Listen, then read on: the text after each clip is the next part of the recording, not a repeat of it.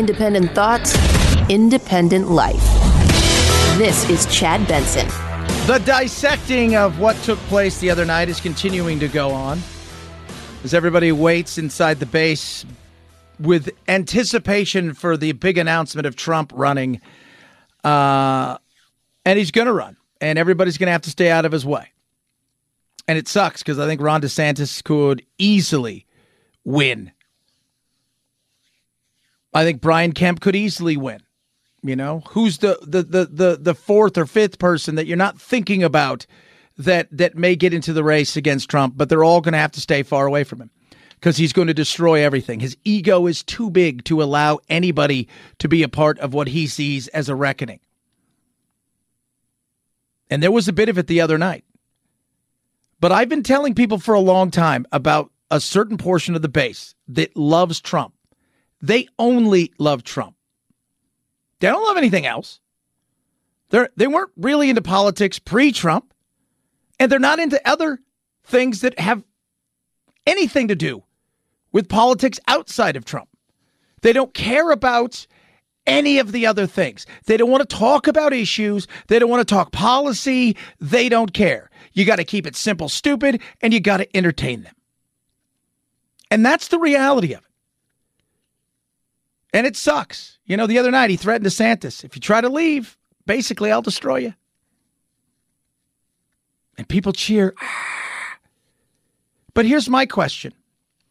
Do you care about winning? Or do you care about just the fun of pissing off the media and fighting with everybody? And that's being brought up over and over again. And we've talked about it for a long time. I said Trump loved the fact that he got a lot of people through. But could you win the general? You won the primary because that 30% showing up. But could you expand that to 50 plus 1? And we found out that he couldn't. And that wouldn't work. And more people are standing up and saying, look, you know what? He's going to be the nominee and Biden's going to be the nominee. And I still think medically there could be some issues with that.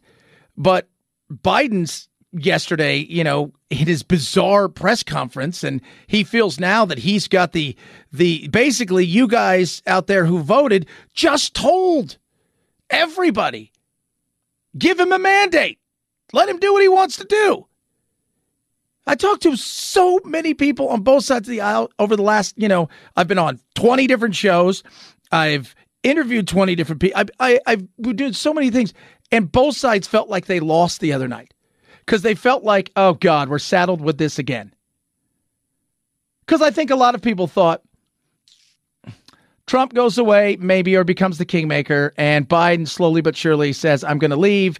And it becomes evident because he gets served the other night that it's going to be DeSantis. And I'm taking Kamala out of it because let's be real, that's not happening.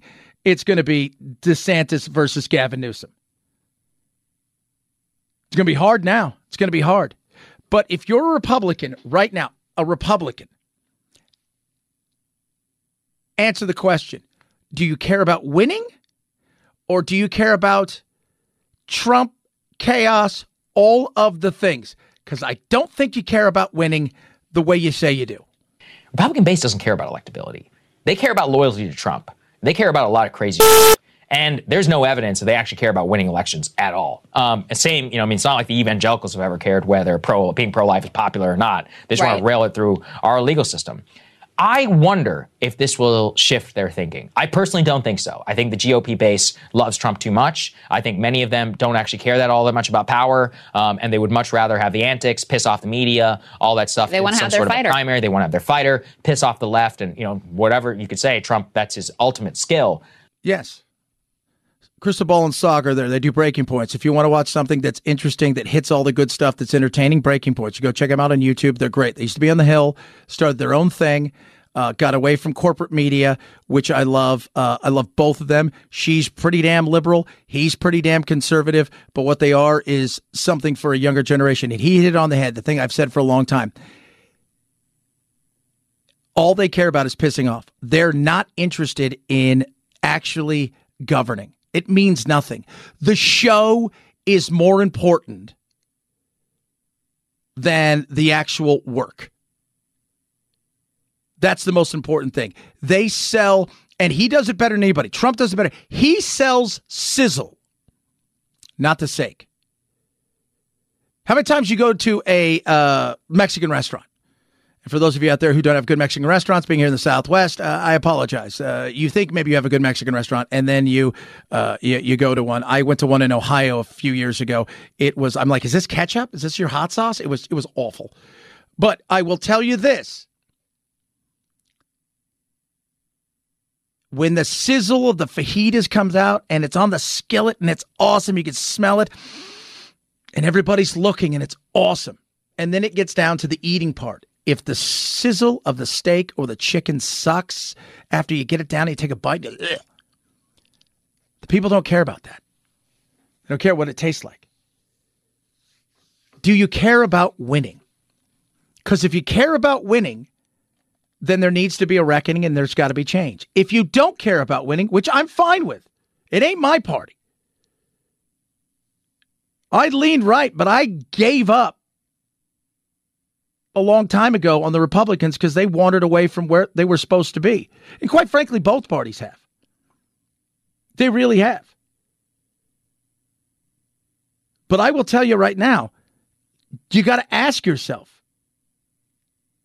do we care about winning? I said yesterday, we're a parliamentary kind of country now when it comes to our politics, which is the heads up there who are running everything, they're what? They're at the point now, it's like, just get somebody over the line. I don't care. I'll tell them what to do. I'll tell them where to, I'll tell them what button to push and what they're going to be voting for, what not. I just vote the red. Outside of that, I'll make everything up as it goes. And that's kind of what we got now. So you have to ask yourself, if you're a Republican, do you care about winning? Because Ron DeSantis, Brian Kemp, in some ways, even Mike DeWine out there in Ohio, they what? They get it. They get it. This is what people care about. These are the things that people care about. These are the things that people care about. Ron DeSantis got a lot of notoriety because he pushed back against the woke culture, but it wasn't all that he did. It wasn't. And the immigration, and he talked about it, but it wasn't all that he did. Inside of the state, he focused on things that matter to the voters. What matters to the media is the talking points. The media lives for Trump. They need him. He was right. If I leave, what are you guys going to do? They're looking. They're hoping DeSantis was it. But here's the thing. He ain't it as far as the fight. He'll fight, and he'll fight well. The problem is he fights so well that it's not fun. Trump fights dirty and makes it a conversation. But you have to ask yourself, if you're a Republican today, does my party care about winning? Do they care about governance? Do they care about, hey, this is the way I think our country should go? We should be facts over feelings. But we shouldn't discount feelings. We need to be a country that moves forward. Our greatest strength is our togetherness. It's not what separate. Those are the things that you've got to ask yourself. Or is it only about fighting everything all the time, 24/7, and loyalty?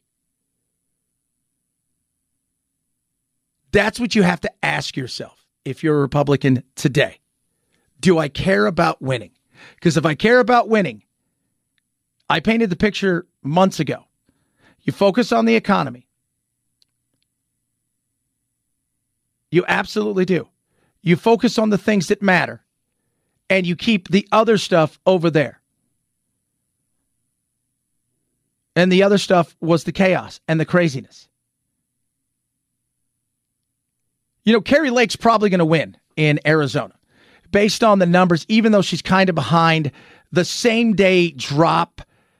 So these are people who got their ballots early, but they went in to drop them or delivered them at the ballot station. Those are going to break heavy for her in a major way. but a real candidate, a regular candidate that wasn't all about stop the steal, that isn't all about yelling at the media, would have beat Katie Hobbs by 20 points. We wouldn't even be talking about this right now. So the question is, do you really care about winning, or is it only pissing people off and entertainment?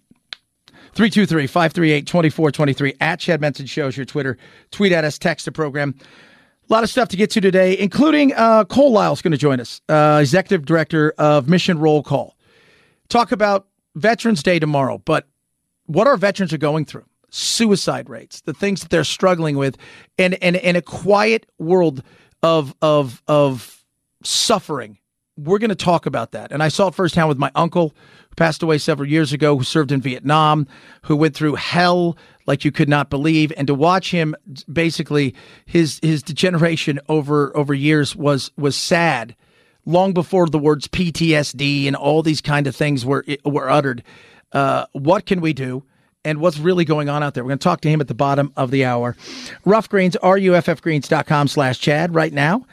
Have a chance to get a bag of Rough Greens. And speaking of a veteran, Dr. Dennis Black, who put this together, is a Vietnam vet. He was a decorated pilot in Vietnam. He was a guy who's a Green Beret. He was somebody who struggled with cancer, did all these kind of things, and somebody who decided to get himself well and to take all he learned being a naturopathic doctor for over a quarter of a century and put it towards animals as well.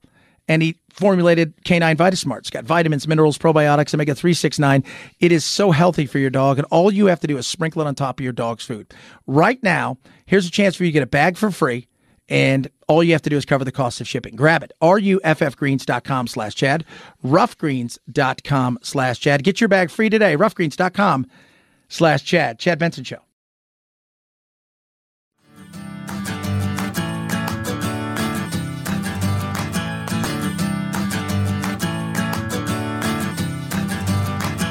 Running with scissors sounds great compared to this. Say what? It was a good day, I think, for democracy. And I think it was a good day for America. Excuse me, I'm a little hoarse. Our democracy has been tested in recent years, but with their votes, the American people have spoken and proven once again that democracy is who we are. The states across the country saw a record voter turnout. Voters, the poll workers, the election officials, they did their job and they fulfilled their duty, apparently without much interference at all, without any interference, it looks. No.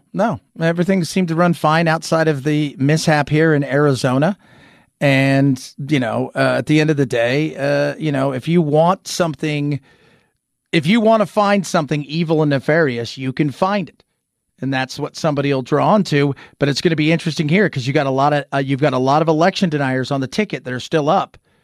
But the lady at the top, who is the election denier in the country outside of Mastriano, who was in Pennsylvania, who was awful, right? Like that should show a lot of people. Outside of that, you've got somebody in Kari Lake who's way more put together than he ever was, and probably any other candidate out there.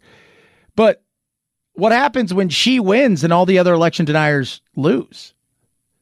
It's a curious fact. Is she going to back them for all that stuff?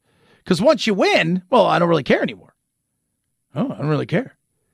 But Biden yesterday was all over the place in that wacky ass running, walking around, doing the whisper thing, doing stuff. But you're celebrating not getting your ass kicked, but you still might lose both the House and the Senate. You're probably going to lose the House. That's kind of a foregone conclusion. It's still close enough that people are talking about it, but why would he change a thing? What in the next 2 years do you intend to do differently to change people's opinion of the direction of the country, particularly as you contemplate a run for president in 2024? Nothing. There you go. Nothing. I'm not changing a thing. Why should he? There's never been anything like this. He's a unpopular president who everybody's complaining the country's going in the wrong direction. But, each side will say, well, it needs to go more this direction, but it's not going fast enough. And the other side's going that direction. It's the wrong direction. But even amongst the Democrats, he's not very popular. Nobody wanted him out there campaigning. He was, much like Trump in many cases, kind of an anchor more than he was an engine. And yet, people voted for the Democrats. No, they voted a lot of ways against bad candidates. Yeah. Abortion had something to do with it? Absolutely. It was on the ballots in a few places. There's no doubt. And the Republicans, let me tell you something. The Republicans and even the Democrats, nobody ever thought abortion was ever going to be out there again. It was settled in a way that they were happy enough to fight about it, to raise money off of it, but never did they ever dream that it was going to go away and cause hell. Blake Masters running for the Senate out here. He was for a national personhood for a fetus, law. And the minute he got the nomination, it disappeared. He didn't want to talk about abortion anymore. He didn't want to talk about being uber pro-life. He didn't want to talk about any of that stuff. No. Oh, yeah. But here we are. That was an issue. The democracy thing, did it scare some people? I think it did. I think most people went and thought, you put up a good candidate and you're going to get the vote. But it goes back to what I've been saying. Do you care about winning or not? And the Democrats are just as pissed. They felt like they lost. I think they thought they were going to get a reset because their civil war is coming too from the uber progressives. And they're looking and thinking, God, we might have to stick with Biden now. We're probably going to have to if he wants it again and he's coherent enough. We might have to stick with this cat. I don't think they're thrilled about that. Here we are. We get what we vote for. 323-538-2423 at Chad Benson Show is your Twitter. We'll have more about this stuff later.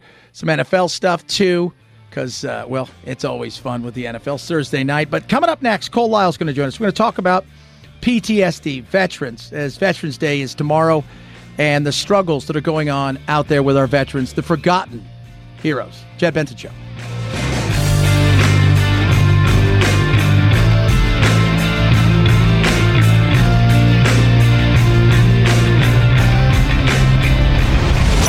The Chad Benson Show.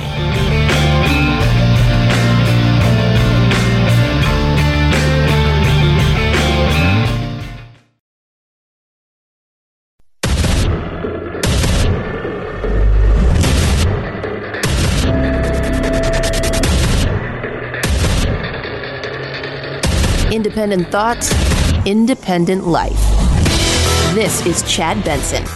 Tomorrow is Veterans Day, and, we talk about veterans on Memorial Day and Veterans Day, but so much needs to be done. The VA was a hot mess. PTSD is rampant throughout many of our veterans, and the struggle of what they go through day to day is real. Joining us now is Cole Lyle, is Executive Director of Mission Roll Call. Prior to that, he worked as advisor to senior leadership at the VA on veterans policy in the United States Senate. And Cole, thanks so much for joining us today, because this is something we need to talk about, especially when we look, out there and we think how many people who served our country are sleeping under a bridge tonight and are struggling with mental health problems and are struggling even if they're at home and life seems normal, and we just don't really talk about it. Yeah, Chad. Well, thank you for having me on. I really appreciate it. Mission Roll Call is a nonpartisan program across the country that advocates for all veterans, regardless of your political affiliation, your branch of service, anything.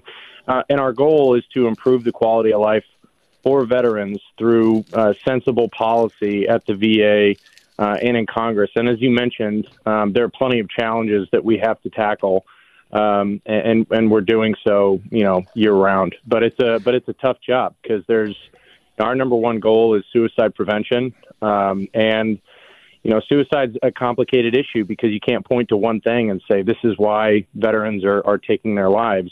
It's usually a conglomeration of things. So we try to look at these issues from a holistic perspective. And as I mentioned, just advocate for policies that would improve the quality of life and hopefully drive that number down. Let's talk about suicide prevention, because when you look at veterans and suicide, the numbers are frightening. the struggle with PTSD, so many things that go into this. But again, it's a silent kind of killer that it doesn't get the big headlines unless we see a number, and then it kind of goes away. But how much of what you guys are doing in Mission Roll Call is about suicide prevention? Well, as I said, it's our number one priority. So that's typically what we focus on, and we bring everything back to that issue. The data from the Department of Veterans Affairs suggests that 17 veterans a day take their life. That's about 6,200 per year. An organization, America's Warrior Partnership, recently published a study called Operation Deep Dive that was based on Department of Defense data that basically said, the VA is undercounting the number of suicides because they get their data from the states who give it to the CDC, who in turn give it to the VA. They're undercounting suicides, and they actually don't count Guard and Reserve in their official numbers. So the number could be higher than 17. But whatever number you believe, it's one is too many, and that's why that's our number one priority, because we go around the country and we talk to veterans about what matters to them most. And, unfortunately, I don't think that we can lay the blame entirely at mental health because, suicide can, at the moment of decision, be because of acute financial stress or relationship stress or any number of different things that play into that decision. Talking to Cole Lyle, Executive Director of Mission Roll Call. You were talking earlier about, trying to do this as nonpartisan as possible. As you go out there, you're on the Hill, you're trying to get stuff done. What's the biggest issue you run up? Because this should be the most nonpartisan thing. We shouldn't even be having conversation when it comes to our veterans, the people who protect everything that we hold, sacred, that we shouldn't be having these conversations about anything other than what can we do? What's your biggest hurdle? That's a great question. You've seen in the past 20 years, Congress has really not put up a fight when the VA has come and said, hey, this is what we need to serve veterans. Now, obviously, there can be disagreements on specific agenda items and how to implement them and things like that. But the VA's budget in 2001 was about $45 billion. The VA's last budget request was $301 billion. Their full-time staff has increased over 200,000 full-time employees to about 440,000 full-time employees today. So the VA has, the infrastructure. It's the largest healthcare system in the country. It has the money. Unfortunately, even with all of that, they only touch about 50% of the veterans in the United States. Only about half of the 18.2 million veterans are enrolled in VA healthcare, and even less use it on a regular basis. I would say our biggest challenge is trying to get the VA to shift its mindset to be more focused on outreach rather than kind of their reactionary approach to mental health and suicide, which is pills and therapy, which to this point, common sense and the data would tell you has just not worked. So let's try new things. Let's figure out how to outreach to these veterans that we're not reaching out to, and that's part of what Mission Roll Call does.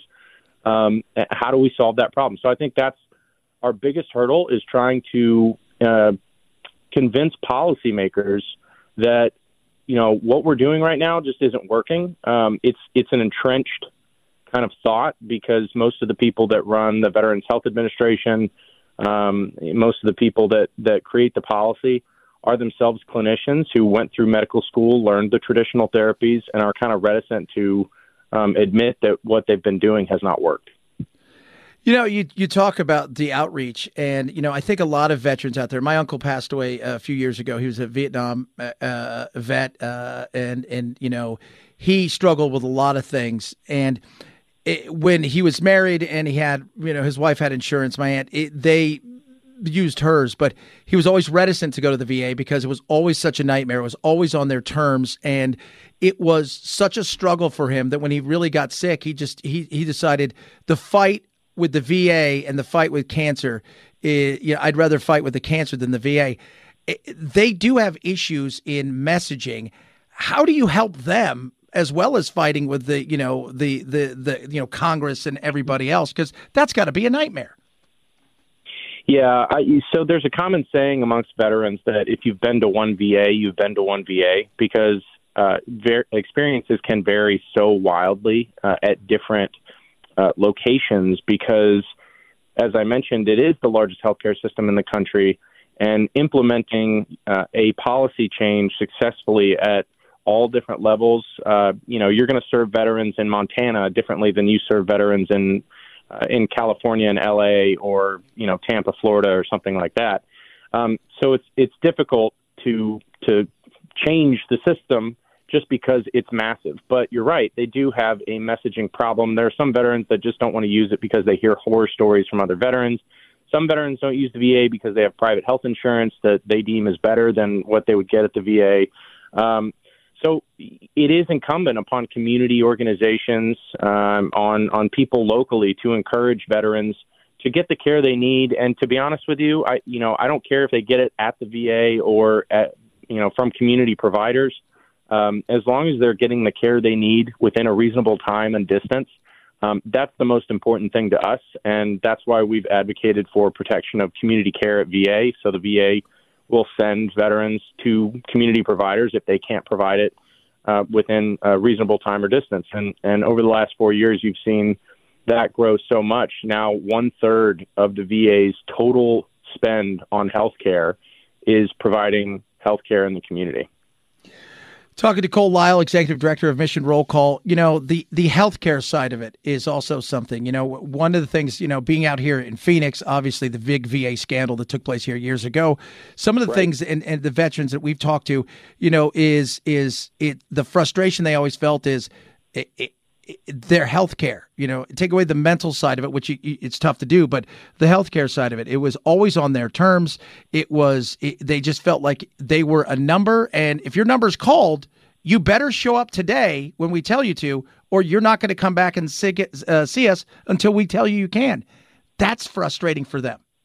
Yeah, and to be honest, it's because I still use the VA for my healthcare. I don't have private health insurance, so I use it for primary care and specialty care. And the frustrating thing, too, is that if you try to point that out, and they sometimes will call you and they'll say, hey, we have an appointment for you 2 months from now. And you're like, well, I would like to see somebody more quickly than that. Can I use somebody in the community? You have to go through an authorization process through your primary care provider, and they intentionally, I feel like, sometimes make it more difficult to use that community care because they want to keep you in the VA system. But then, if you say, I want to stay in the VA system, I just want to see somebody sooner than that, they'll say, well, you can always just present yourself at the emergency room. And I'm like, well, my problem's not as serious or that serious to necessitate a visit to the emergency room. I just want to see somebody in a shorter amount of time than 2 months. So that's why, as I said, experiences can vary wildly depending on, the staff, the local VA medical center director, and their level of passion and involvement on these issues, their budgetary priorities.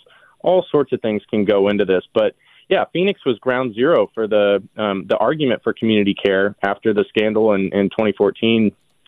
And, the Choice Act was passed and signed into law. The Mission Act was its second iteration, which passed in 2018. But I think that's an important tool. That's an important relief valve to give to the VA if they can't see veterans in an appropriate time, is to be able to give them the care they need in the community. Cole Lyle, Executive Director of Mission Roll Call. People want to get involved. People want to help Cole. What can they do to continue to help you guys and raise awareness and really bring stuff to their lawmakers and everybody else about the issues that are going on? Yeah, Mission Roll Call. You can go to missionrollcall.org and sign up for our text and email polls. You don't have to be a veteran, but it'll ask, if you are, what branch you served, when you served. Our main method of advocating for veterans is whenever the VA or, the Congress comes out with a policy that may affect veterans, we send out polls on the policy to get their instantaneous feedback on how the veteran community across the United States feels about these issues, and we feed that back to the committees of jurisdiction or the members of Congress. So that's the best way. Go to missionrollcall.org, sign up for those text and email polls, sign up for our newsletter, donate if you feel so inclined, but that is the best way to get involved. We've got over 700,000 veterans across the country opted in to those polls, and it's a great way to make your voice heard. I love having you on. I appreciate you. Appreciate your service. Cole Lyle, Executive Director of Mission Roll Call. Thanks so much, my man, for coming on today. Yeah, absolutely. Thanks, Chad. Thanks. At Chad Benson Show, Twitter, ChadBenson. And again, it's a forgotten kind of thing. We'll think about it tomorrow. We'll think about it, on Memorial Day, things of that nature. But it is a forgotten time, because those people served. That's great. Thank you so much for your service. Now I got to get back to TikTok, and we need to take more of a role. It was a big news when the VA went sideways here in Phoenix, and yet at the end of the day, and it also shows you no matter how much money you throw at something, if it's not used wisely, it doesn't help. And that's the other side of things. That's so much what government is. Just ask for more. If it doesn't work, then ask for more. Yeah, but it's not going to work with more. Yeah, but you'll have more to not work with. And that's frustrating too. My Pillow right now is towels. Amazing things, incredible things for you to go out this holiday season. People go, what am I going to do? What am I going to get somebody? You know what? Towels. It sounds silly, but as you get older, you're like, oh man, there's a nice set of towels. And I hate lotiony towels. I hate towels that don't dry you. You ever those towels are supposedly really nice and you put them on, it's like, I'm still wet and the towel feels weird wet. It didn't absorb. That's what you're not going to have a problem with the 6-piece My Pillow towel set. It's cotton grown right here in the U.S. You're going to get a 6-day money back guarantee. And if you buy before December 25th, they're going to extend that all the way to March of next year. And normally these are $90. Boom, $40. Get these and all the other deep discounts by going to mypillow.com/Benson. That's mypillow.com/Benson. Get your 6-piece towel set for just $40. Great holiday gifts. mypillow.com/Benson. Chad Benson Show.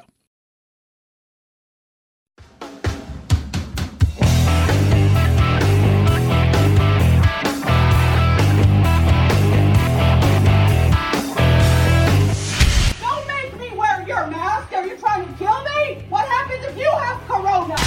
No need to socially distance while listening to your Chad Benson Show podcast. 4 out of 5 experts say so. I'm a scientist. There is no corona. But hurry before they change their mind. You know they will. Chad's podcast found on iTunes, iHeart, Spotify, and wherever you find your favorite COVID-free podcasts. Oh my gosh.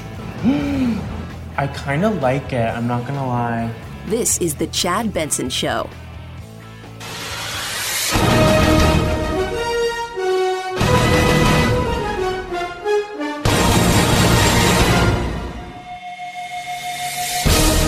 You guys know I do my picks on Friday. I'm taking tomorrow off. It's been a long couple days. As you guys know, I've been sleeping here for a day and just going to enjoy some time with the family. So I decided I'm going to give you my picks today in the old NFL. Man. So tonight we got a game. Boy, when they decided to spend $1 billion a year, Amazon, did they think they would have such an amazing matchup between the 4-5 Falcons, who play offense like the armed services in college, or the Carolina Panthers, who just suck? If you have to choose one, go with the Falcons. And I joke about that, but they ran the ball 3 weeks ago 17 times in a row. If you've ever watched Army-Navy, I think it's Army. All they do is run the ball. They'll have like 4 passes a year, it feels like. Same thing here. But go with the Falcons tonight if you must. All right, let's get down and dirty with the rest of the stuff. Seahawks and the Bucks. Take the Seahawks. I'm feeling they're going to win this. I do. He's found some magic up there in the Great Northwest. Bears-Lions. Take the Bears. The Lions are the most entertaining team in football. They'll put up 40 points. They'll give up 70. Browns-Dolphins. Take the Dolphins. Titans over the Broncos. Bills-Vikings. I went with the Bills.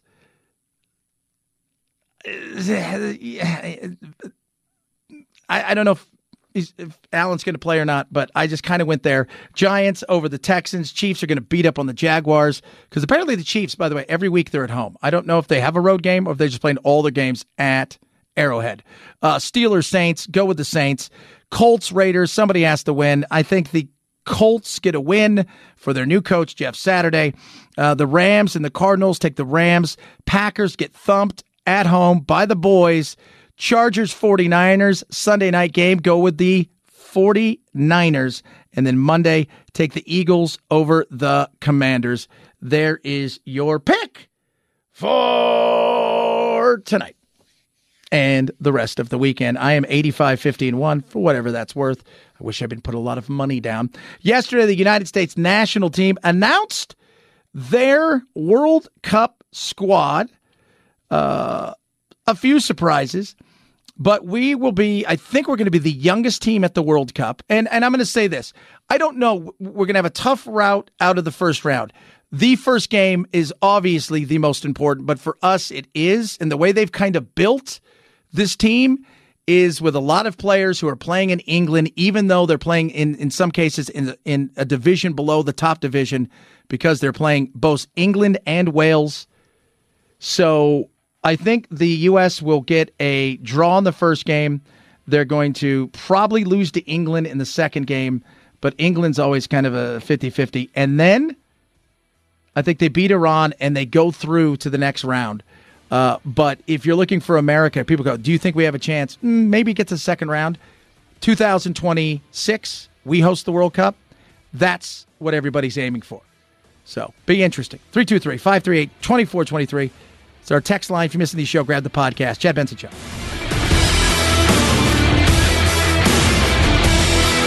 This is the Chad Benson Show.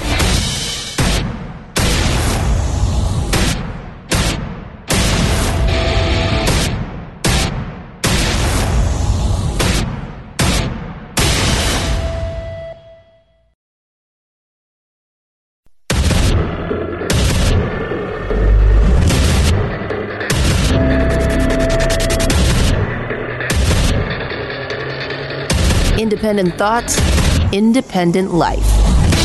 This is Chad Benson. Flash forward 2 years, because all we have to do now, again, remember, you're either running for something or you're raising money to run for something. So you flash forward, not 1, but 2 years. It's the presidential election. Trump is still there. Because everybody was afraid, or he destroyed everybody along the way, including Ron DeSantis, which he's threatened to do. So, flash forward. There we are. Gas, $3, $2.50. Inflation, which is down a little bit today, which the data is revealing, which is pretty darn good. Still high. We've gone through a recession, but come out.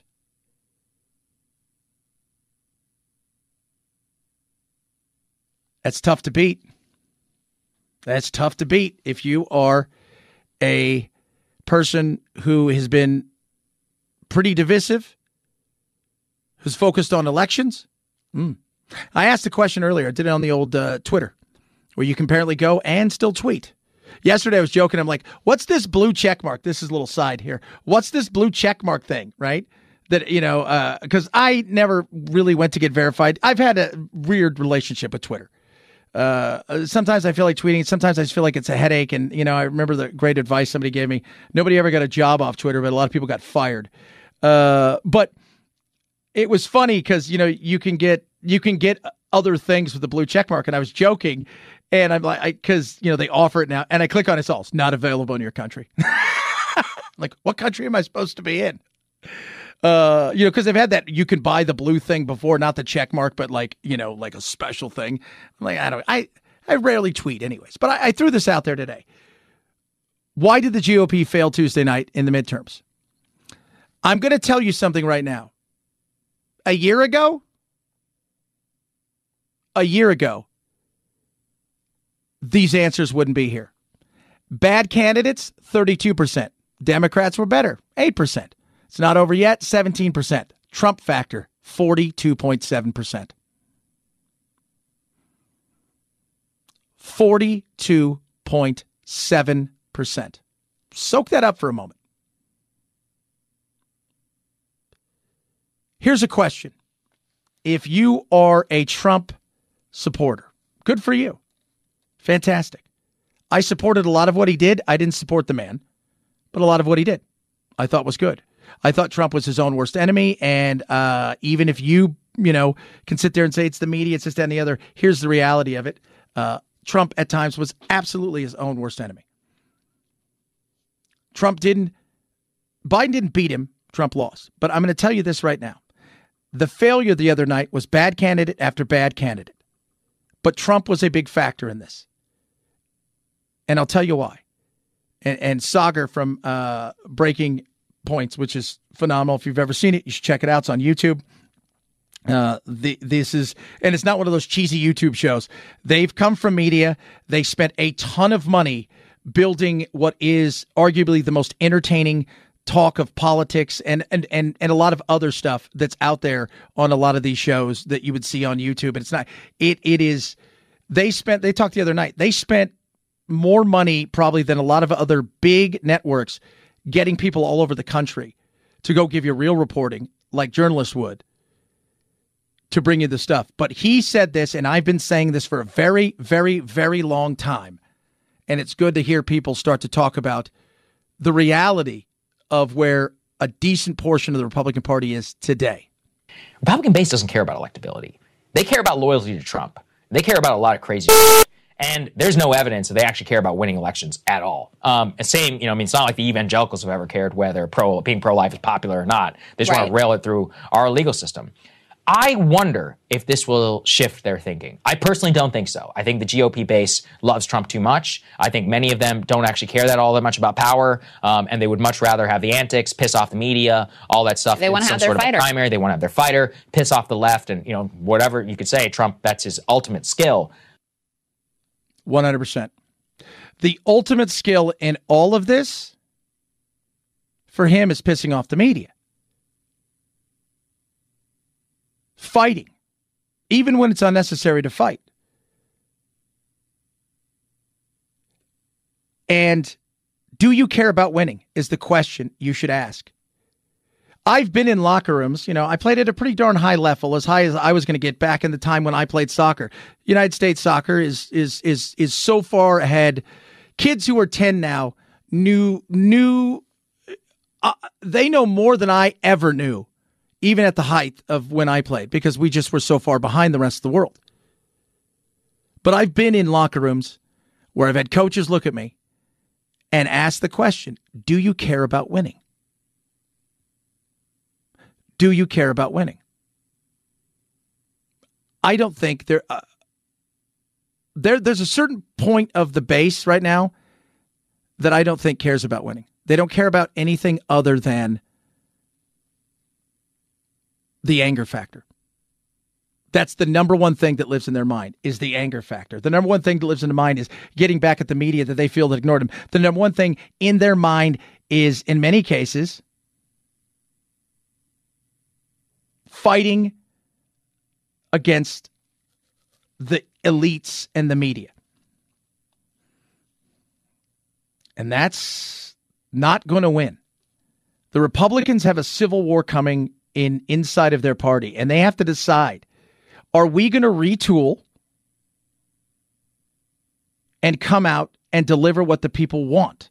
Because victory is in front of you if you run candidates that are good. The main thing Republicans have to do is focus on not alienating every voter in sight by embracing silliness, by embracing things that the American voters do not care about. There's a lot of talk in the election lead up about how Democrats were ignoring what the voters wanted. And that's true. Many Democrats did ignore what the voters wanted. But as it turns out, the Joe Biden pitch, and Joe Biden is going to be the nominee now for the Democrats in 2024. We'll get to the impact on Biden and Trump in a second. Joe Biden pushing for the democracy talk. It turns out that wasn't about threats to democracy. It was about, do you trust these Republicans to govern? And when Republicans act as though they can't be trusted with governance, they don't win. And when they can be trusted with governance, they win, and they win enormous. They win huge. Yes. Ron DeSantis. Let's talk about Brian Kemp. Kemp beat Abrams again. Even bigger this time. There was no talk. She came out immediately. First thing she said, I want to congratulate Brian Kemp. Remember Raffensperger, the big issues over there with him, and he was against Trump, and he was going to find the votes, and da-da-da-da, and everybody. He won big. He won big. You know what they didn't have? Trump support. You know who Trump backed in Georgia? Purdue. Trump's revenge tour in the primaries was not about winning the general. It was about beating the person that they felt in many cases wronged him.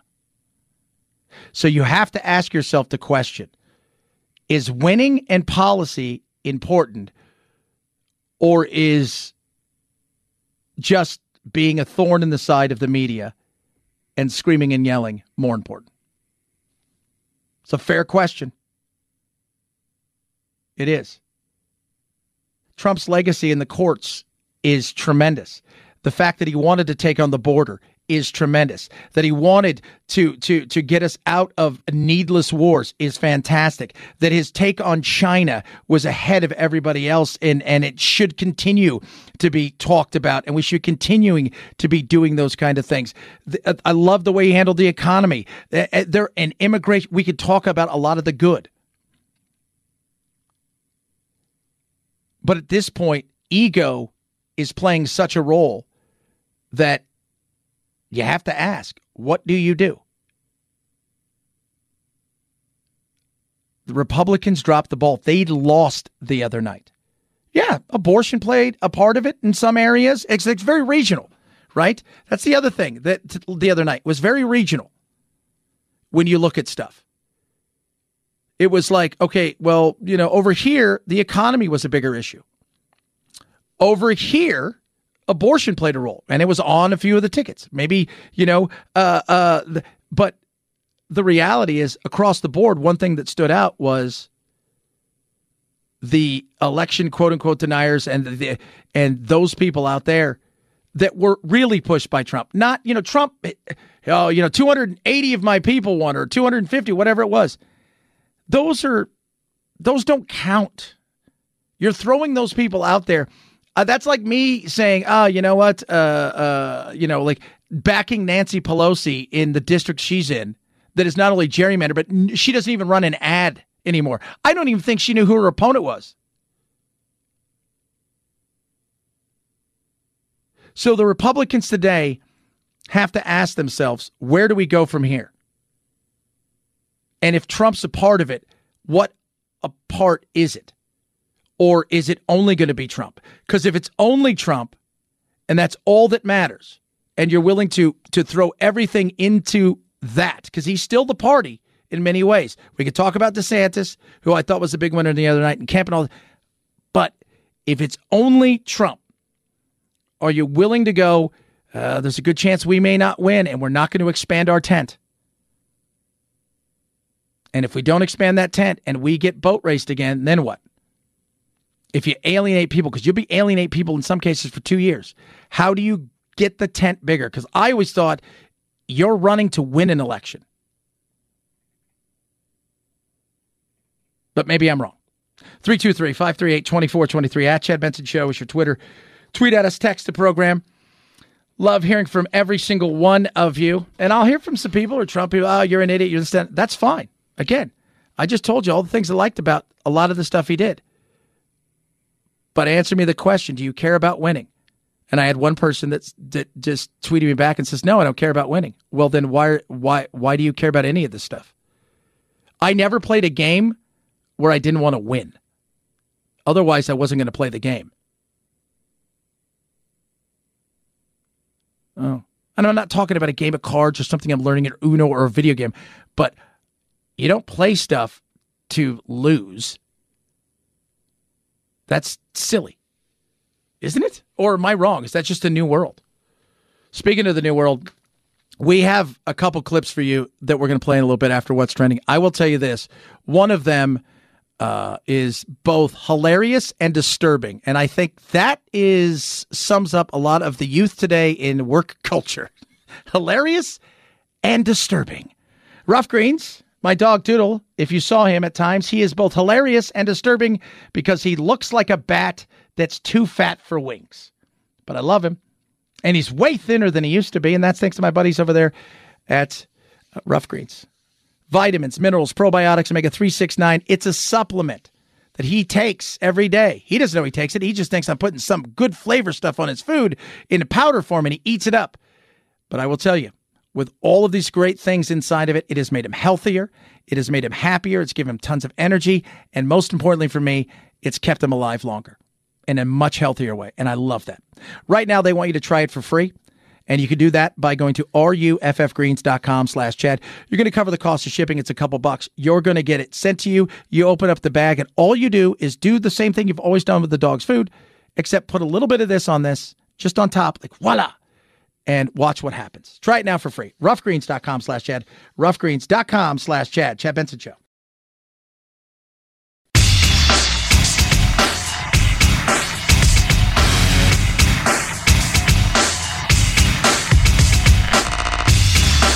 You're listening to The Chad Benson Show.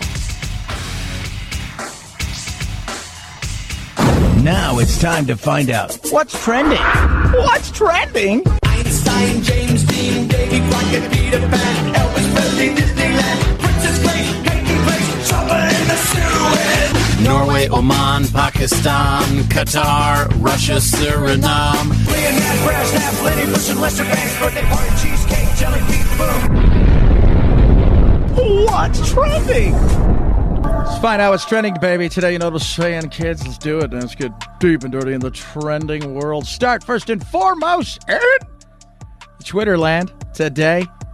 Quacking. I know what it is. Our sure enemies are quacking. I think it was supposed to be quaking in their boots. That's Marjorie Taylor Greene. They spent $16 million to try to oust her. And they couldn't do it. Lots of soccer stuff. World Cup close by. Teams are naming the players that will be there. You've got a lot of stuff about Veterans Day tomorrow. Big time. A lot of Thursday vibes happening there. Oh, yeah, baby. Oh, yeah. Little Thursday vibe. Paramore's trending. I think they have a new album out, right? I like Paramore. I do. I do like me some Paramore. Love Haley. She's awesome. Her voice is awesome. Some of the other wacky trending stuff that's going on. A lot of Trump stuff as well. And Arizona. A lot of people asking the question, why can't everybody seem to count like Florida counts? Which seems to be rather quick. And we'll get a little deeper into that a little bit later on why they do what they do and how they do it. We'll touch on that. Head over to Google. Number one trending thing today in America on Google. India versus England in the World Cup semifinals of cricket. Nick Cannon's expecting his 12th kid. Number one thing yesterday, midterms, the takeaways, CMA awards. Those apparently happened last night. I did not win any CMA award at all. At all. I tried, but it didn't happen. Meta laying off a ton of people. We'll talk about that a little bit later.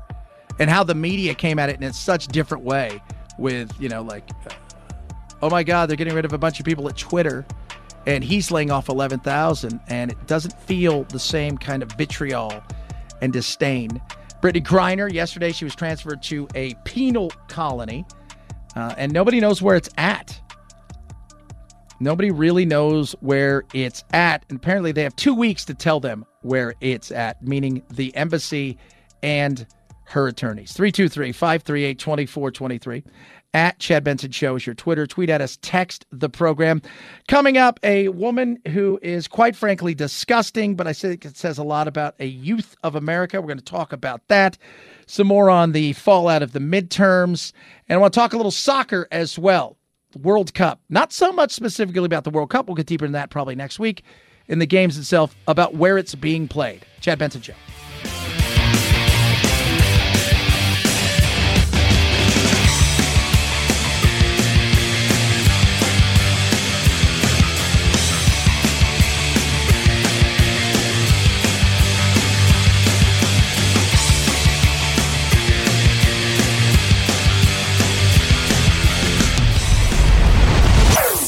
Chad Benson Show.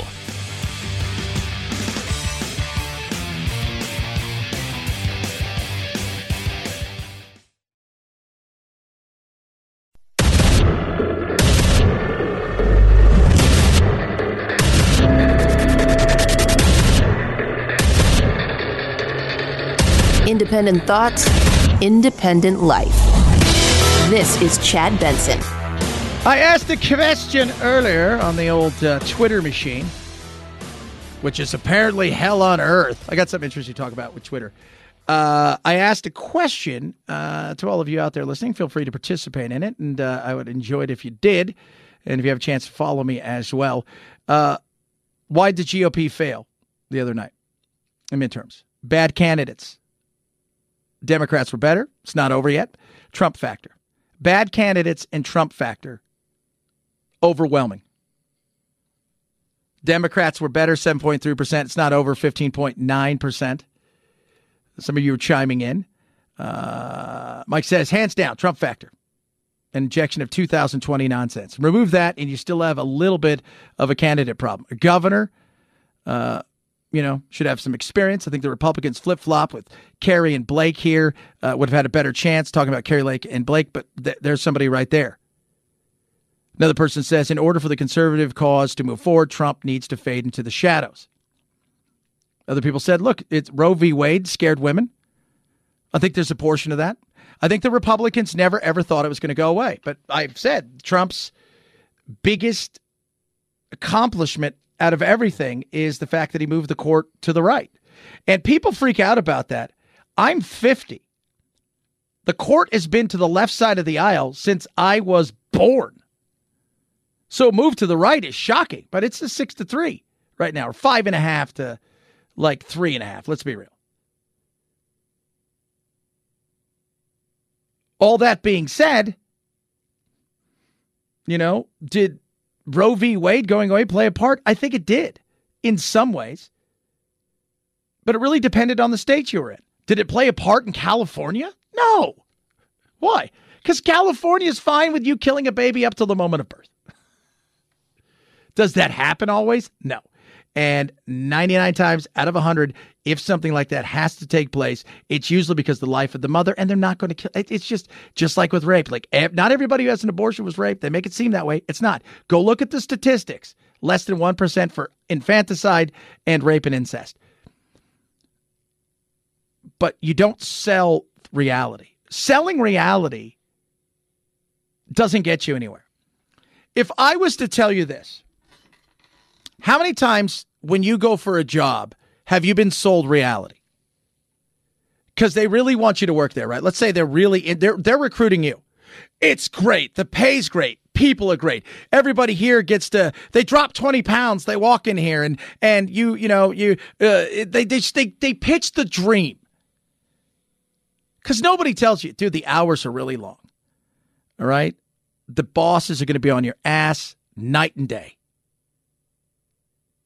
The pay is good, but it's a tough thing to do. And, not everybody here is super friendly.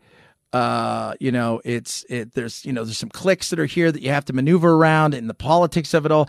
They never tell you that. I tell a great story. I went for a job once, with an amazing radio group that I loved. And shout out to my friends out there in San Antonio. And when I went out there, right, they fly me out, and I was going to be production director. I was going to talk radio for them, the whole 9 yards. And the guy who runs it, the people, they're just awesome.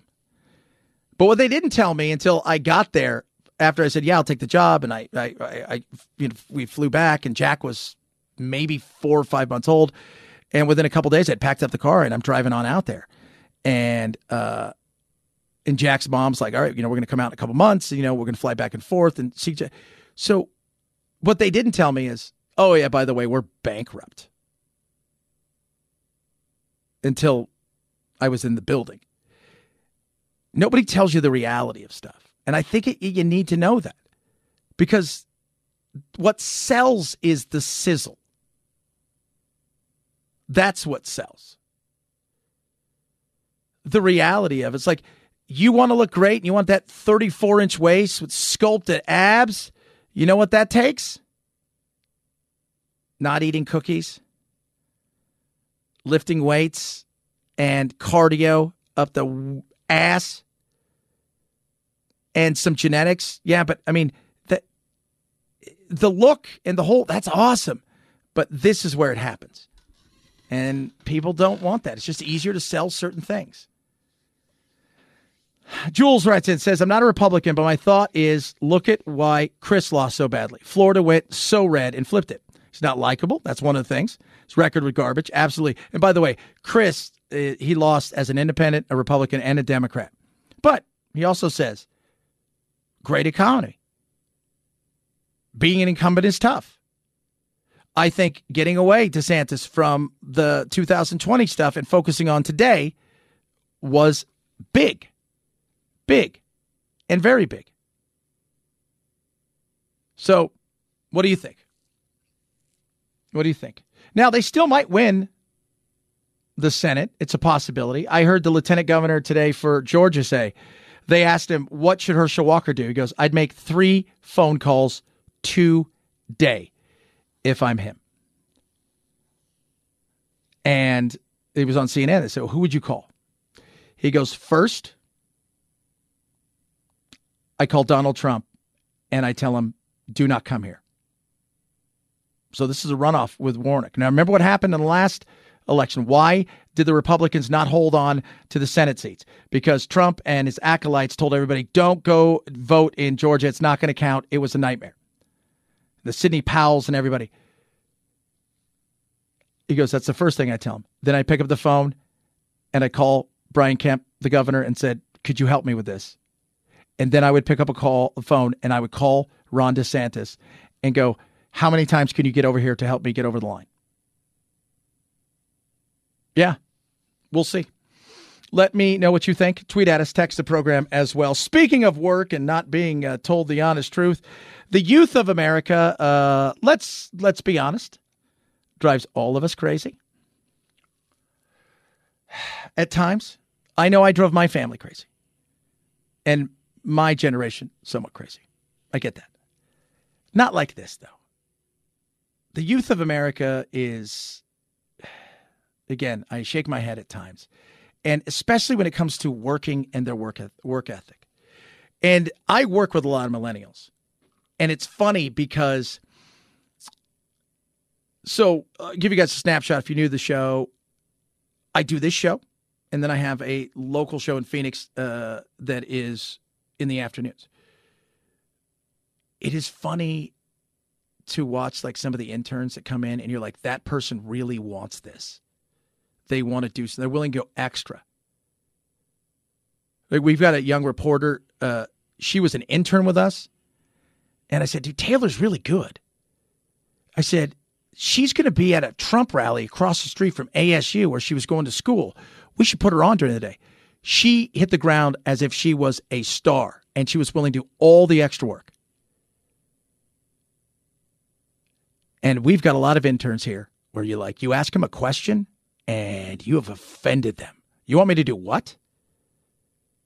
Hey, can you listen to this thing for 2 or 3 minutes and just give me your thought on it? Coming from a young person's perspective. Hey, did you listen to that? No. I was on TikTok. Okay. This lady, though, takes the cake of just insanity. Right? So again, not all millennials are bad. I think a vast majority of them are good, but I do think there is some issues when it comes to the workplace in them. Case in point, this person here.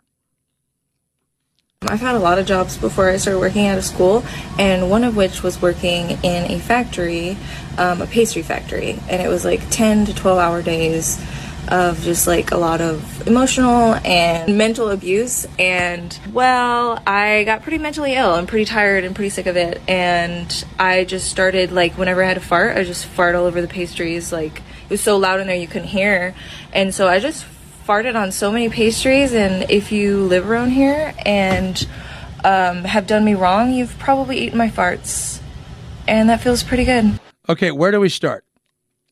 There are so many things that we can start with. Let's listen to it again. We'll break it down as we go. I've had a lot of jobs before I started working at a school. I've had a lot of jobs before I started working, right, at the place that she's currently at, which if they see this, they should let her go. School, and one of which was working in a factory, a pastry factory, and it was like 10 to 12-hour days. Oh my God, 10 to 12-hour days, right, says her.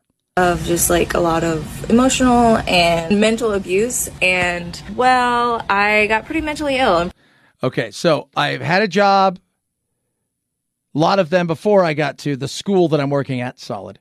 And boy, sometimes they wanted me there 10, 12-hour days. And all the emotional abuse that I got from the other people. And the job itself. You're at a pastry. You're not. This isn't. I can't. I don't even know what to describe. Like you're working in a you're working in a place where the machines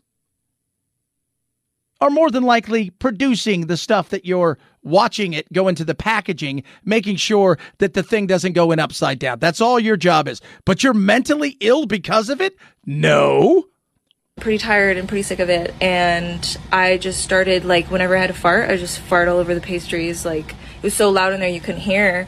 And so I just farted on so many pastries. And if you live around... Now, that's disgusting and vile and a crime in some places. And just absolutely asinine. I still think you're mentally ill. I'm sorry. How can you not be at this point? Good God. Now, here's the other part that you got to really listen to it. Around here and have done me wrong. If you've done me wrong, like she's John Wick, and your wife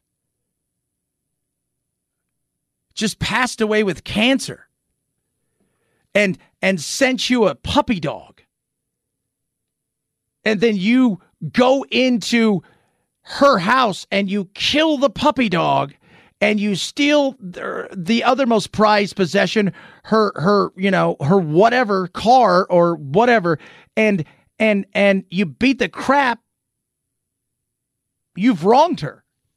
Like, if you've done me wrong, what the hell is wrong with people? Good God. My goodness. And if you're working at a school, I got to let you go. A, if you're working in the cafeteria, I can't trust you. And B, I don't want you farting on the kids. 323-538-2423 at Chad Benson Show is your Twitter. Tweet at us, text the program. This is the Chad Benson Show.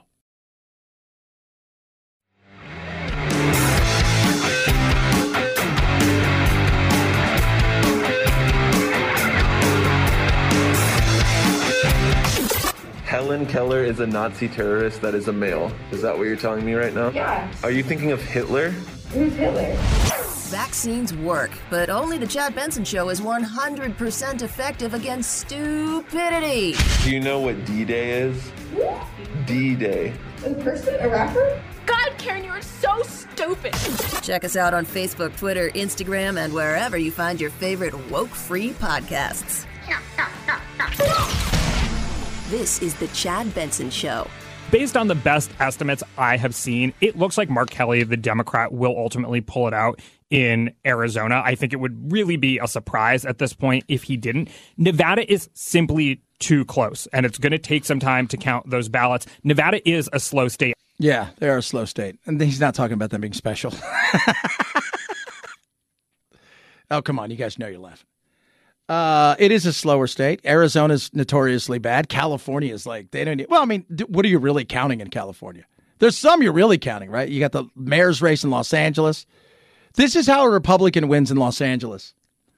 You become an independent and you just run on all the Republican ideas.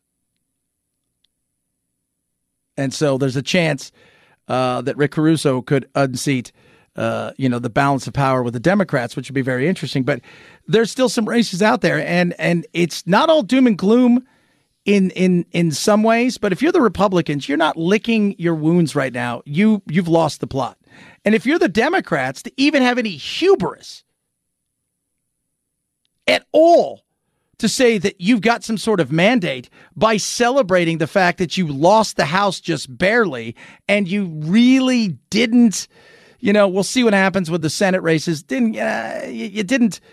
Maybe you lose the Senate by one, or it's the same thing that it is now, which is the tie goes to the runner, and the runner happens to be the Democratic Party. That's not a celebration either. I mean, I guess you're excited because you thought, well, on average. And by the way, for those of you who don't really get how bad this was to Republicans, I think for a president with a negative approval rating, it's somewhere between 70 and 54 seats they lose in the House and 8 seats in the Senate. Soak that up if you think that, well, you kind of won.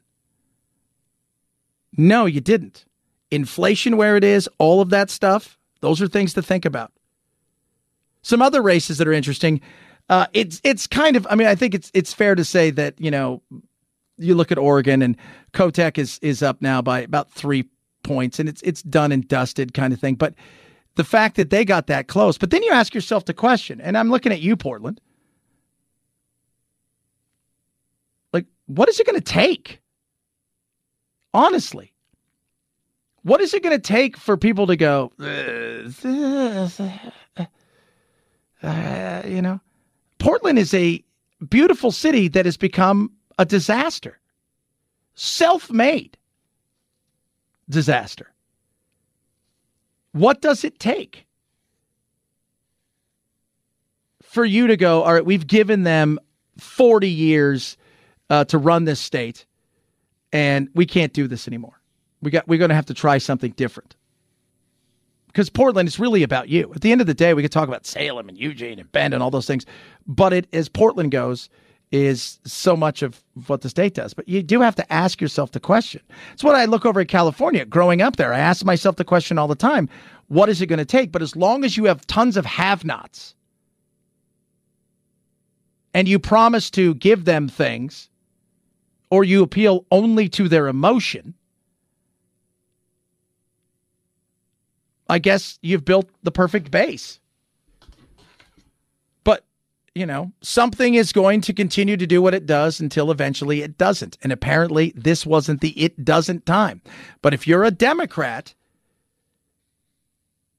in places where you got by the skin of your teeth, which is normally a stronghold, you have to ask yourself the question, do I need to start figuring out how to bridge the gap and maybe not live off some of these radical ideas that have got some of these messes that made them almost oust us?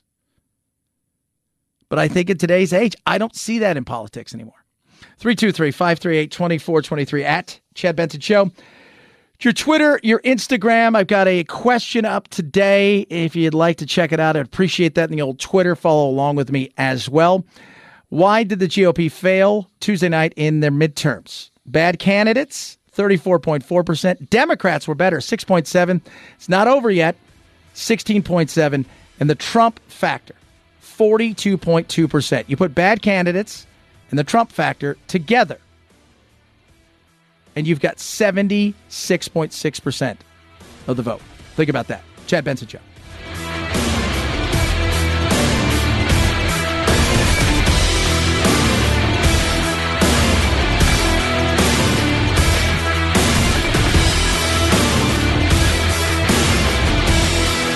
This is the Chad Benson Show.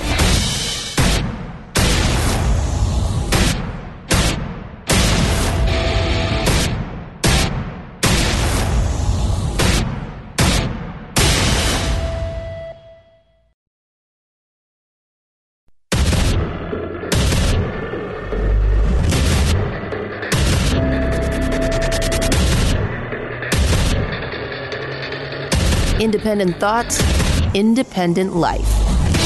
This is Chad Benson. I'm telling you now, and I've been saying it for a long time, and I get a bunch of crap for it, whatever, I don't care. Or at least I did in the past. Yesterday I said it, and I'll reiterate it again. The biggest winner in all of this wasn't the Democrats, and we'll touch on that in this entire nightmare of a scenario for the Republicans. It was Ron DeSantis. But if the Republicans do it right, they could be the bigger winners out of this. There's still a chance they're going to get the Senate. We'll see how that goes. They're going to win the House by how much? Again, not what they wanted. But for a lot of them that I've talked to in the last several days, people that are both in the world of politics, meaning people that are actually elected officials, and people who work within the world of elected officials, all said there's a giant monkey off the back now, and that is Trump. And that is Trump. And I said, we'll see how that goes. Because Trump's going to announce probably next week that he's running for president of the United States. And that is going to put everything back in the world of Trump. The message was sent the other night, crappy candidates don't work. People care about today. Abortion was bigger? Yeah, in some places it was, because in some places it actually was on the ballot. Marijuana was on the ballot in some places. But no matter how bad the other side's doing, if you don't give the people what they want, if you don't give the people somebody they want to vote for, they're going to stay home. They are. And I look over right now at the Republicans and I think to myself, this is going to be ugly, but it needs to get done. They need a whole new plan. They do. They need an absolute new plan on what it is that they are, what they're about, and where they're going. It can't be we got an R by our name, so that makes us a Republican. What do you believe? Are you for smaller government, conservative values, lower taxes, the freedom of the people, securing our borders? Or are you about all the other crap that TV news is about? I came on here yesterday and I said Ron DeSantis is the biggest winner of all. Brian Kemp, a huge winner. What didn't they do? They didn't get behind Trump. They didn't buy into the Trump world. They fought back against Trump, Brian Kemp in particular, with "It's not stolen."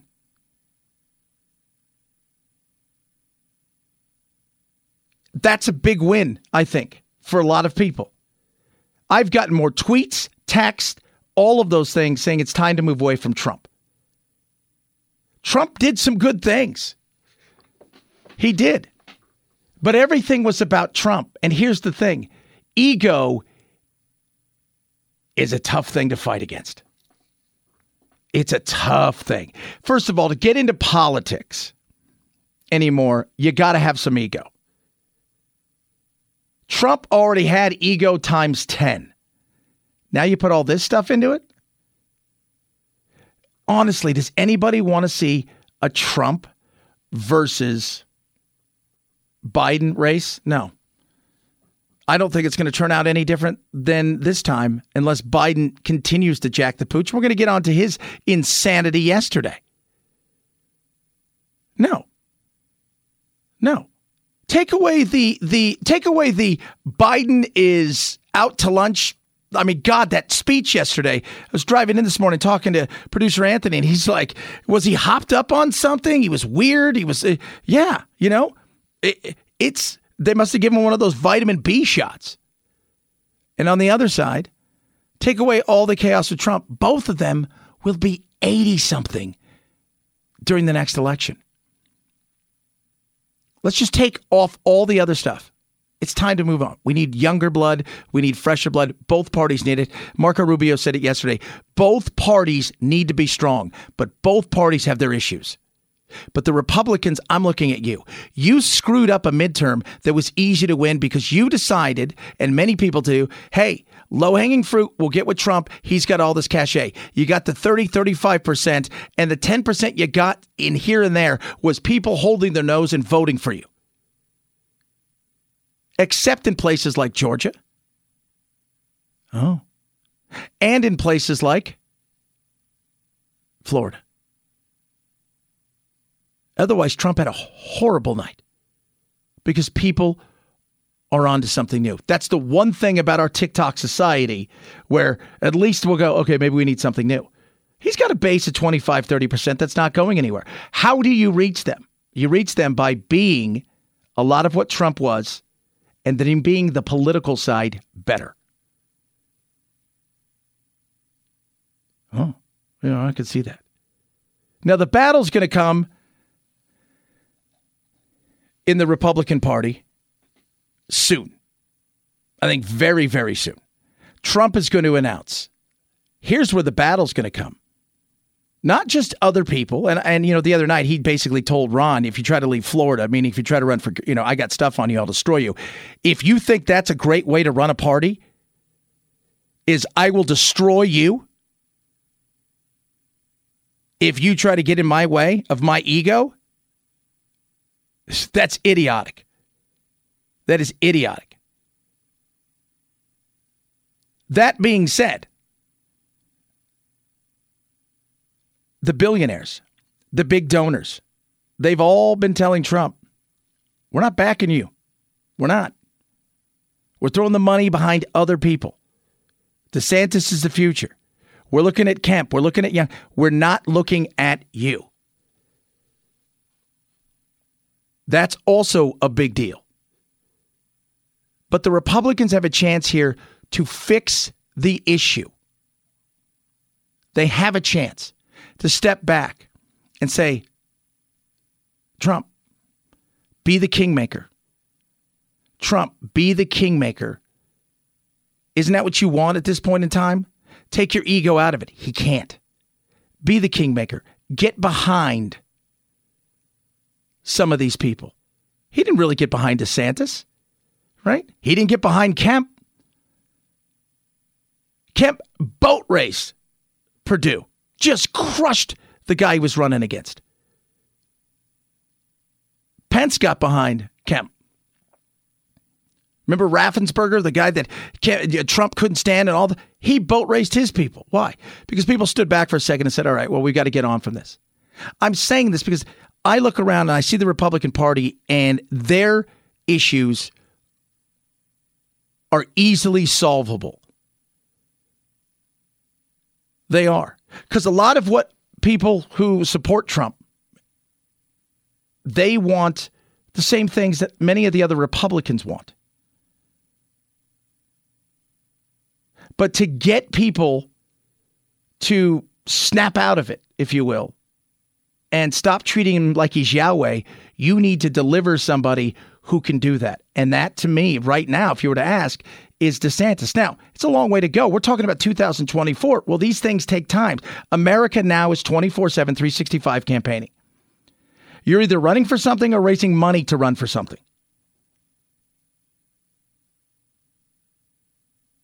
But it's fixable. It is. And I look over there and I said, a better candidate would have easily won in Georgia. A better candidate would have easily won in Pennsylvania. Carrie Lake is probably going to win, who is Trump's biggest, oddest supporter ally out here. Everybody's like, she's Trump in a dress. She's probably going to win, but a better candidate would have boat raced the other person. And J.D. Vance won. J.D. Vance would probably have won anyways. Dude's a smart guy, right? Author, venture capitalist. This was not an idiot that somebody picked off the street and said, well, no. Now's the chance to rebuild. Now's the chance to take a step back, take a deep breath and go, what do we do from here and how do we do it? We've been given the opportunity. If you spend the next, I'm going to throw this out there. If you spend the next 2 years doing nothing but investigating and not trying to move America forward and doing all the things that Trump wants you to do, Kevin McCarthy, who's got his own issues, because already the MAGA wing wants McCarthy out. How's that feel? But if you try to impeach Biden over and over again, if you try to just do nothing but investigation after investigation after investigation after investigation, without actually trying to say, okay, the American people thought we were going to do something for them. What is it? If you seek revenge without moving forward, here's how you get the revenge that, quote unquote, so many people want. You do something that gives them a reason to get rid of more of the other side and put more of the people on your side in power. I don't know if they've got it in them. 323-538-2423 at Chad Benson Show's your Twitter. Tweet at us, text the program, Rough Greens, ruffgreens.com/Chad. Go to Rough Greens right now. Free bag. So Dr. Dennis Black spent over a quarter of a century after being a Vietnam-era helicopter pilot that was decorated. Guy was a Green Beret. He was a cancer survivor. He wanted to be healthier. He did all of these things, and he became a naturopathic doctor. And in doing so, he formulated something for animals because he loved animals. And that is Canine VitaSmart. It's got vitamins, minerals, probiotics, omega-3, 6, 9. It's incredible. All you do is sprinkle it on top of your dog's food. You don't have to do anything else. They don't want you to change any of it. They want you to try it. If your dog struggles with digestive problems, low energy, maybe they've got joint pain and their hips ache and pains, things like that, try this just for a couple, 2-3 weeks. You watch what happens. It's amazing. It is. And it's simple to use. All you do is sprinkle it on top of your dog's food. Don't even change your dog's food.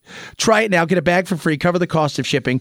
ruffgreens.com/Chad. ruffgreens.com/Chad. ruffgreens.com/Chad. 'Tis the Chad Benson Show.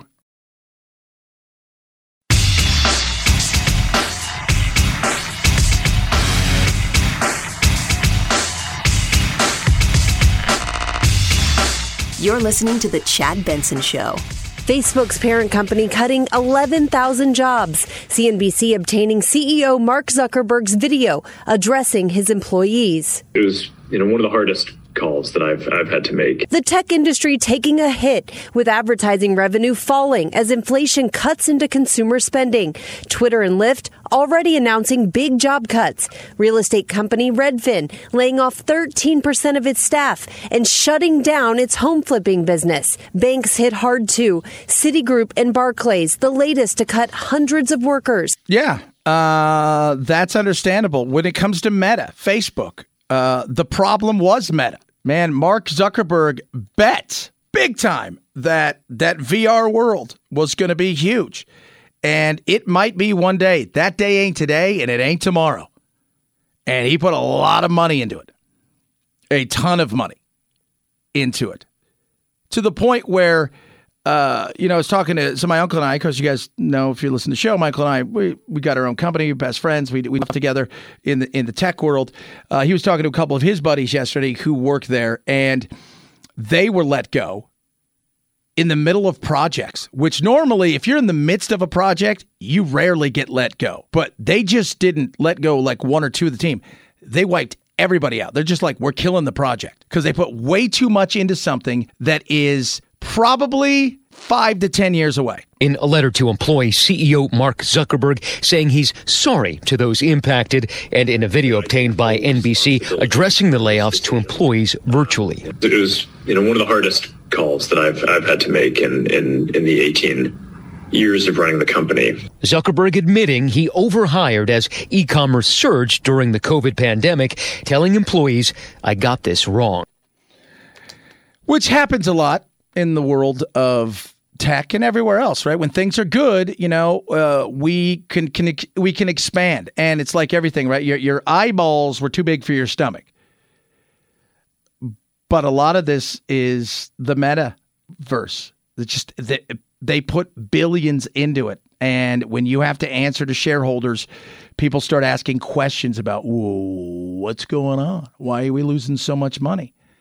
And so they got rid of a decent amount of people. But it is interesting the way that they covered this over Elon firing.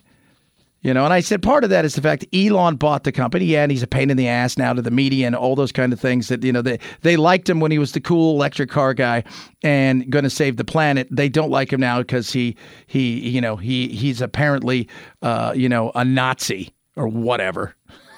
But the way that the coverage was different. So, but Zuckerberg owned the company for 18 years. But this guy bought the company, and it was kind of the way that some of the stuff was handled wasn't great. But we have to pit something against another thing always, because that's what we do. 323-538-2423 at Chad Benson Show is your Twitter.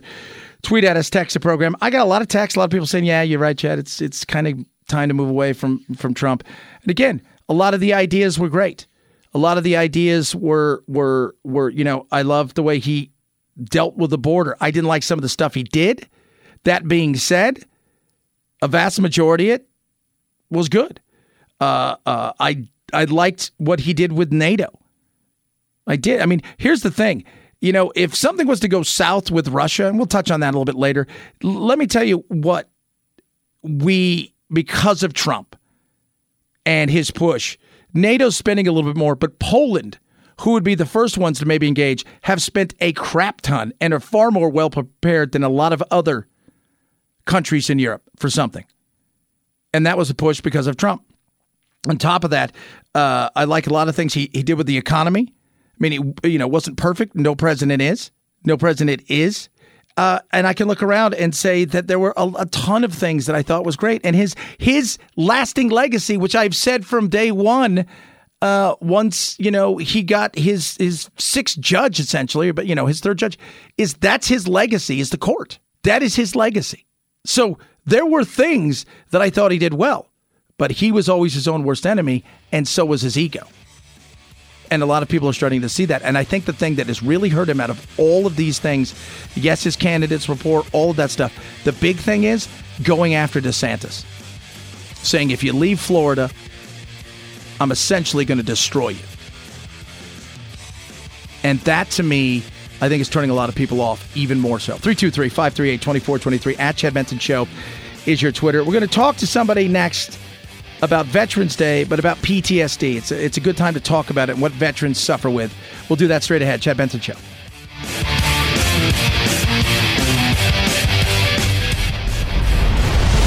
The Chad Benson Show.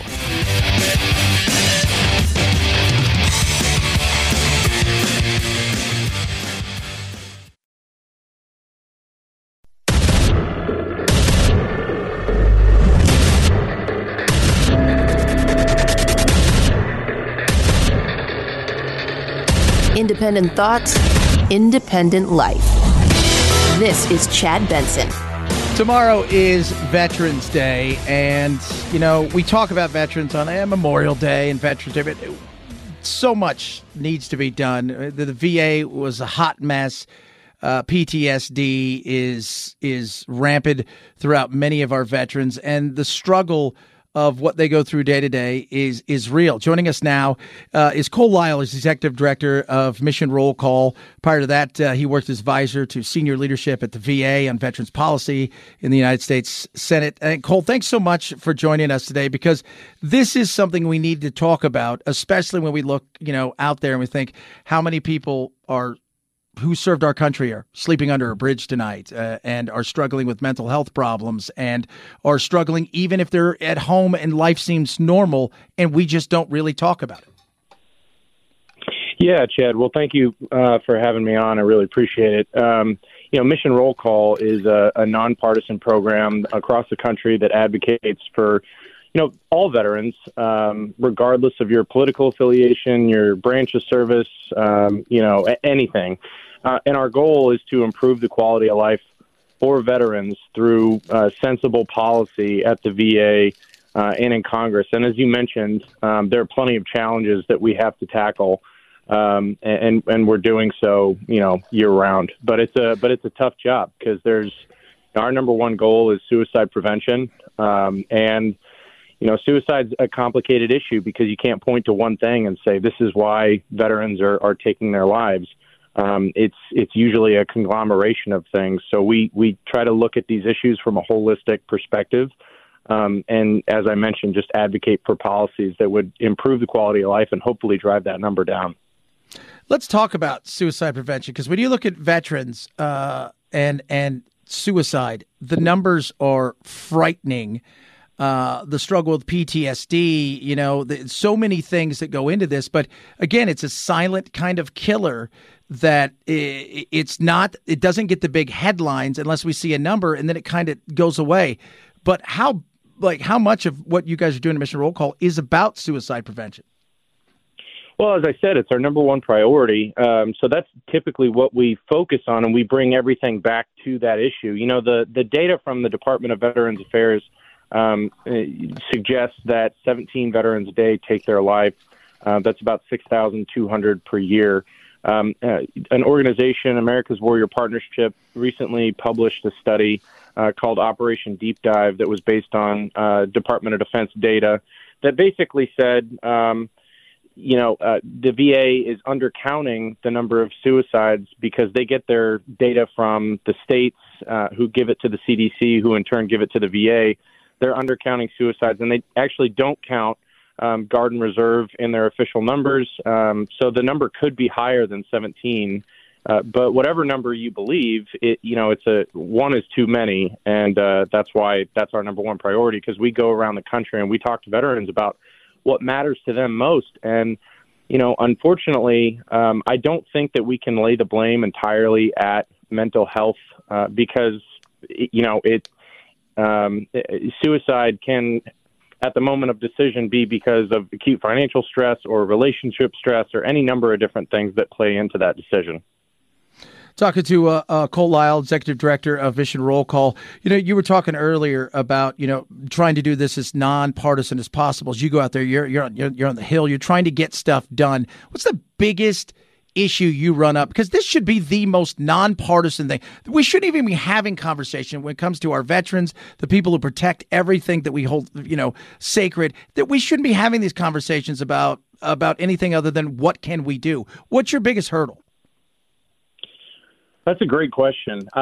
You've seen in the past 20 years, Congress has really not put up a fight when the VA has come and said, hey, this is what we need to serve veterans. Now, obviously, there can be disagreements on specific agenda items and how to implement them and things like that. But the VA's budget in 2001 was about $45 billion. The VA's last budget request was $301 billion. Their full-time staff has increased over 200,000 full-time employees to about 440,000 full-time employees today.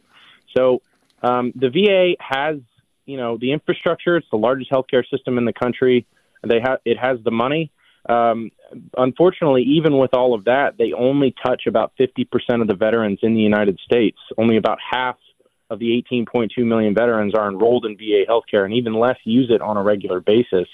I would say our biggest challenge is trying to get the VA to shift its mindset to be more focused on outreach rather than kind of their reactionary approach to mental health and suicide, which is pills and therapy, which to this point, common sense and the data would tell you has just not worked. So let's try new things. Let's figure out how to outreach to these veterans that we're not reaching out to, and that's part of what Mission Roll Call does.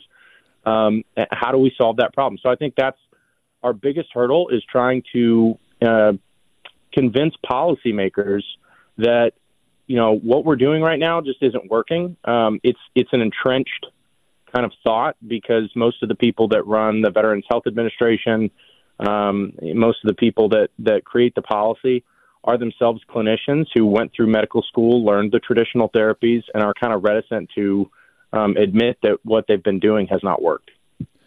You talk about the outreach, and, I think a lot of veterans out there, my uncle passed away a few years ago. He was a Vietnam vet, and he struggled with a lot of things. And when he was married and he had, his wife had insurance, my aunt, they used hers, but he was always reticent to go to the VA because it was always such a nightmare. It was always on their terms, and it was such a struggle for him that when he really got sick, he decided the fight with the VA and the fight with cancer, I'd rather fight with the cancer than the VA. They do have issues in messaging. How do you help them as well as fighting with the Congress and everybody else? Because that's got to be a nightmare. Yeah. So there's a common saying amongst veterans that if you've been to one VA, you've been to one VA, because experiences can vary so wildly at different locations, because, as I mentioned, it is the largest healthcare system in the country, and implementing a policy change successfully at all different levels. You're going to serve veterans in Montana differently than you serve veterans in California and LA or, Tampa, Florida, or something like that. So it's difficult to change the system just because it's massive. But you're right, they do have a messaging problem. There are some veterans that just don't want to use it because they hear horror stories from other veterans. Some veterans don't use the VA because they have private health insurance that they deem is better than what they would get at the VA. So it is incumbent upon community organizations, on people locally, to encourage veterans to get the care they need. And to be honest with you, I don't care if they get it at the VA or from community providers. as long as they're getting the care they need within a reasonable time and distance, that's the most important thing to us. And that's why we've advocated for protection of community care at VA. So the VA will send veterans to community providers if they can't provide it within a reasonable time or distance. And over the last 4 years, you've seen that grow so much. Now, 1/3 of the VA's total spend on healthcare is providing healthcare in the community. Talking to Cole Lyle, Executive Director of Mission Roll Call, the healthcare side of it is also something. One of the things, being out here in Phoenix, obviously the big VA scandal that took place here years ago, some of the things and the veterans that we've talked to, is the frustration they always felt is their healthcare. Take away the mental side of it, which it's tough to do, but the healthcare side of it, it was always on their terms. They just felt like they were a number, and if your number's called, you better show up today when we tell you to, or you're not going to come back and see us until we tell you can. That's frustrating for them. Yeah, and to be honest, it's because I still use the VA for my healthcare. I don't have private health insurance, so I use it for primary care and specialty care. And the frustrating thing, too, is that if you try to point that out, and they sometimes will call you and they'll say, hey, we have an appointment for you 2 months from now. And you're like, well, I would like to see somebody more quickly than that. Can I use somebody in the community? You have to go through an authorization process through your primary care provider, and they intentionally, I feel like, sometimes make it more difficult to use that community care because they want to keep you in the VA system. But then, if you say, I want to stay in the VA system, I just want to see somebody sooner than that, they'll say, well, you can always just present yourself at the emergency room. And I'm like, well, my problem's not as serious or that serious to necessitate a visit to the emergency room. I just want to see somebody in a shorter amount of time than 2 months. So that's why, as I said, experiences can vary wildly depending on, the staff, the local VA medical center director, and their level of passion and involvement on these issues, their budgetary priorities. All sorts of things can go into this. But, yeah, Phoenix was ground zero for the argument for community care after the scandal in 2014. And, the Choice Act was passed and signed into law. The Mission Act was its second iteration, which passed in 2018. But I think that's an important tool. That's an important relief valve to give to the VA if they can't see veterans in an appropriate time, is to be able to give them the care they need in the community. Cole Lyle, Executive Director of Mission Roll Call. People want to get involved. People want to help Cole. What can they do to continue to help you guys and raise awareness and really bring stuff to their lawmakers and everybody else about the issues that are going on? Yeah, Mission Roll Call. You can go to missionrollcall.org and sign up for our text and email polls. You don't have to be a veteran, but it'll ask, if you are, what branch you served, when you served. Our main method of advocating for veterans is whenever the VA or, the Congress comes out with a policy that may affect veterans, we send out polls on the policy to get their instantaneous feedback on how the veteran community across the United States feels about these issues, and we feed that back to the committees of jurisdiction or the members of Congress. So that's the best way. Go to missionrollcall.org, sign up for those text and email polls, sign up for our newsletter, donate if you feel so inclined, but that is the best way to get involved. We've got over 700,000 veterans across the country opted in to those polls, and it's a great way to make your voice heard. I love having you on. I appreciate you. Appreciate your service. Cole Lyle, Executive Director of Mission Roll Call. Thanks so much, my man, for coming on today. Yeah, absolutely. Thanks, Chad. Thanks. At Chad Benson Show, Twitter, ChadBenson. And again, it's a forgotten kind of thing. We'll think about it tomorrow. We'll think about it, on Memorial Day, things of that nature. But it is a forgotten time, because those people served. That's great. Thank you so much for your service. Now I got to get back to TikTok, and we need to take more of a role. It was a big news when the VA went sideways here in Phoenix, and yet at the end of the day, and it also shows you no matter how much money you throw at something, if it's not used wisely, it doesn't help. And that's the other side of things. That's so much what government is. Just ask for more. If it doesn't work, then ask for more. Yeah, but it's not going to work with more. Yeah, but you'll have more to not work with. And that's frustrating too. My Pillow right now is towels. Amazing things, incredible things. for you to go out this holiday season. You know, people are like, what am I going to do? You know, what am I going to get somebody? You know what? Towels. It sounds silly, but as you get older, you're like, oh, man, there's a nice set of towels. And I hate lotiony towels. I hate towels that don't dry you. You ever those towels are supposedly really nice and you put them on, it's like, I'm still wet, and the towel feels weird wet. It didn't absorb. That's what you're not going to have a problem with the 6-piece My Pillow towel set. It's cotton grown right here in the U.S. You're going to get a 6-day money-back guarantee, and if you buy before December 25th, they're going to extend that all the way to March of next year. And normally these are $90. Boom, $40. Get these and all the other deep discounts by going to mypillow.com/Benson.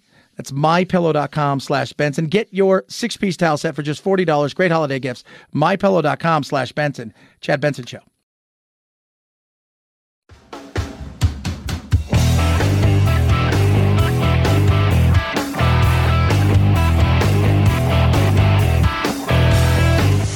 Don't make me wear your mask. Are you trying to kill me? What happens if you have corona? No need to socially distance while listening to your Chad Benson Show podcast. 4 out of 5 experts say so. I'm a scientist. There is no corona. But hurry before they change their mind. You know they will. Chad's podcast found on iTunes, iHeart, Spotify, and wherever you find your favorite COVID-free podcasts. Oh my gosh. I kind of like it, I'm not gonna lie. This is the Chad Benson Show.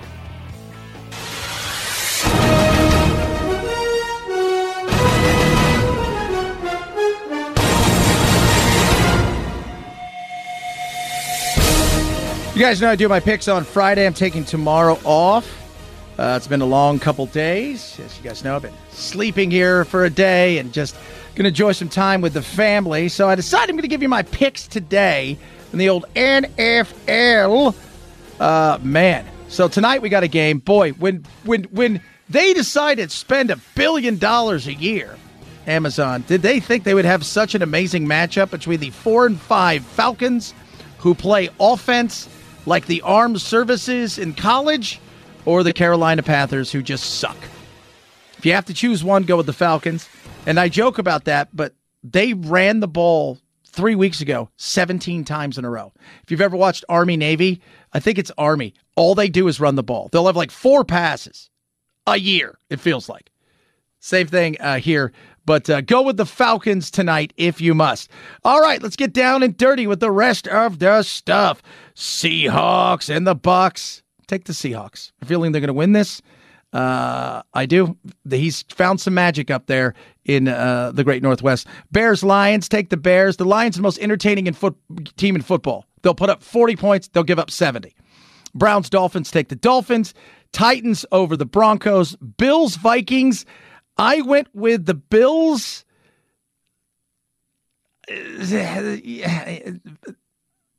I don't know if Allen's going to play or not, but I just kind of went there. Giants over the Texans. Chiefs are going to beat up on the Jaguars, because apparently the Chiefs, by the way, every week they're at home. I don't know if they have a road game or if they're just playing all their games at Arrowhead.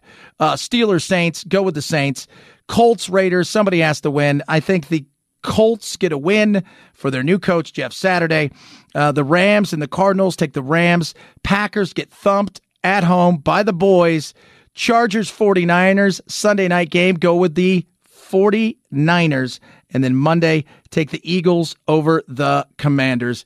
There is your pick for tonight and the rest of the weekend. I am 85-50-1 for whatever that's worth. I wish I'd been put a lot of money down.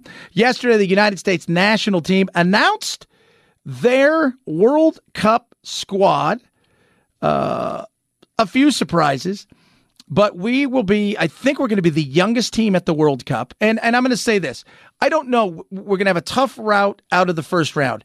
The first game is obviously the most important, but for us it is. And the way they've kind of built this team is with a lot of players who are playing in England, even though they're playing in some cases in a division below the top division, because they're playing both England and Wales. So I think the U.S. will get a draw in the first game. They're going to probably lose to England in the second game, but England's always kind of a 50-50. And then I think they beat Iran and they go through to the next round. But if you're looking for America, people go, do you think we have a chance? Maybe get to the second round. 2026, we host the World Cup. That's what everybody's aiming for. So, be interesting. 323-538-2423. It's our text line. If you're missing the show, grab the podcast. Chad Benson Show.